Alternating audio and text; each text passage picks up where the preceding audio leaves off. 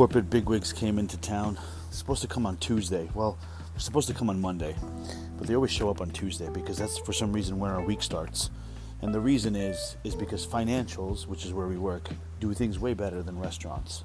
And financials know to start their week on Tuesdays because everyone else starts it on Mondays. So we're going to start it the day after because we're cool. So usually they pop up on a Tuesday, even though they land on Monday. But I guess the flight was early. Maybe their bread and breakfast didn't have enough hookers on them. Whatever it was, they popped in today. And I was doing inventory counts. I came in and I had to count the whole entire fridge. All the fridges. You know, Bobby did his fair share. He did. And Happy was there running the line.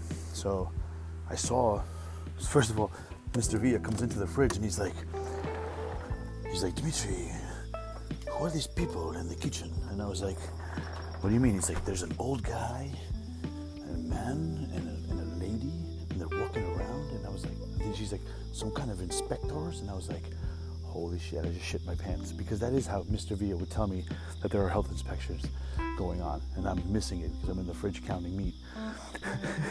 He would tell me like so ever so nonchalantly, you know what I mean? But I was like, fuck. So I dropped the clipboard, I ran out there, and it was one of the bigwigs. His name is Flim Woodcock. So Flim Woodcock was out there. And you kind of saw me, I saw him, but I didn't really say hi because I was busy. I had a lot of shit to do. And so I was getting to it. But all the corporate bigwigs are there, and they had their food. I came up and I talked to them, and I wanted to say something, and they all thought I was Beck. So I come over there, and they're like, hey, how's it going, Beck? And I was like, not Beck, I'm Dimitri. And the couple of them that noticed that the mistake that they made, like, they're like, oh, yes, of course, that's right. And then the one guy was still sitting there, he's like, I'm like, nice to meet you. He's like, what do you mean, nice to meet you? We've met before. And I was like, nope, still not Beck. I wasn't Beck when I came up here. Still not Beck now. My name's Dimitri. Saw my jacket. I don't know, whatever.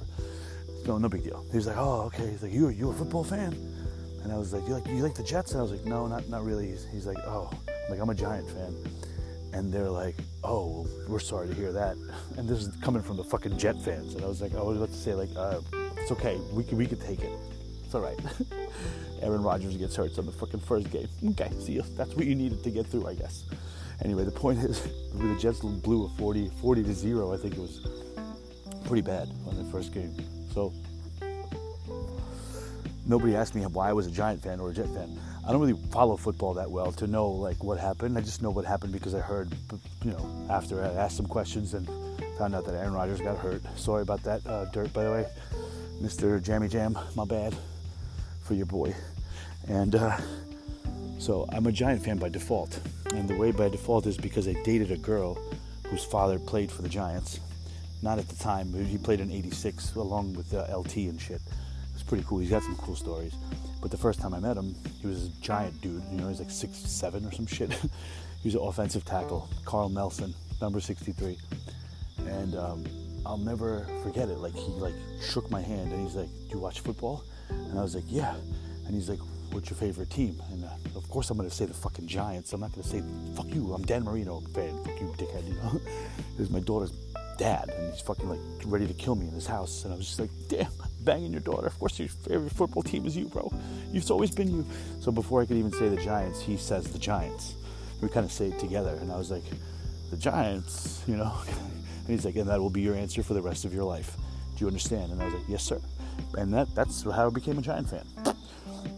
One thing I noticed that's different between sports and then the restaurant industry, which I don't work for, and I don't play sports, but I'm a really good guesser.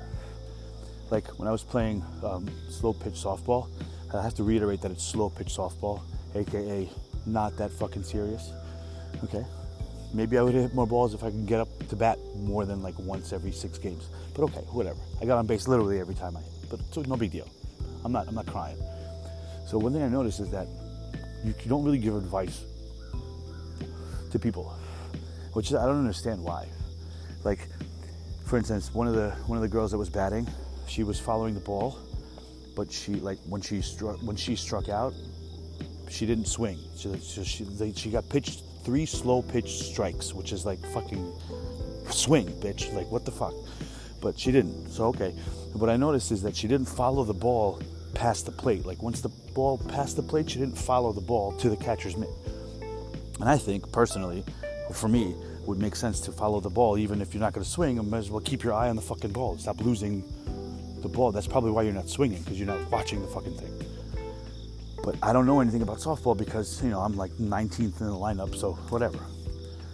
Who cares, right? But that's not the point. The point is that a good player or a person would look at any kind of advice and he would run it through the Socrates 3 filters. Okay, Socrates had these 3 filters that he runs everything through, and if one of these filters is a no, I don't need your statement. Shut the fuck up. First filter is, are you absolutely sure that this is true? If it's yes, then you go on to the second filter.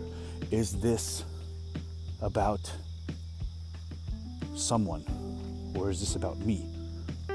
Like, it's about you. If it's about someone, I don't need to hear it.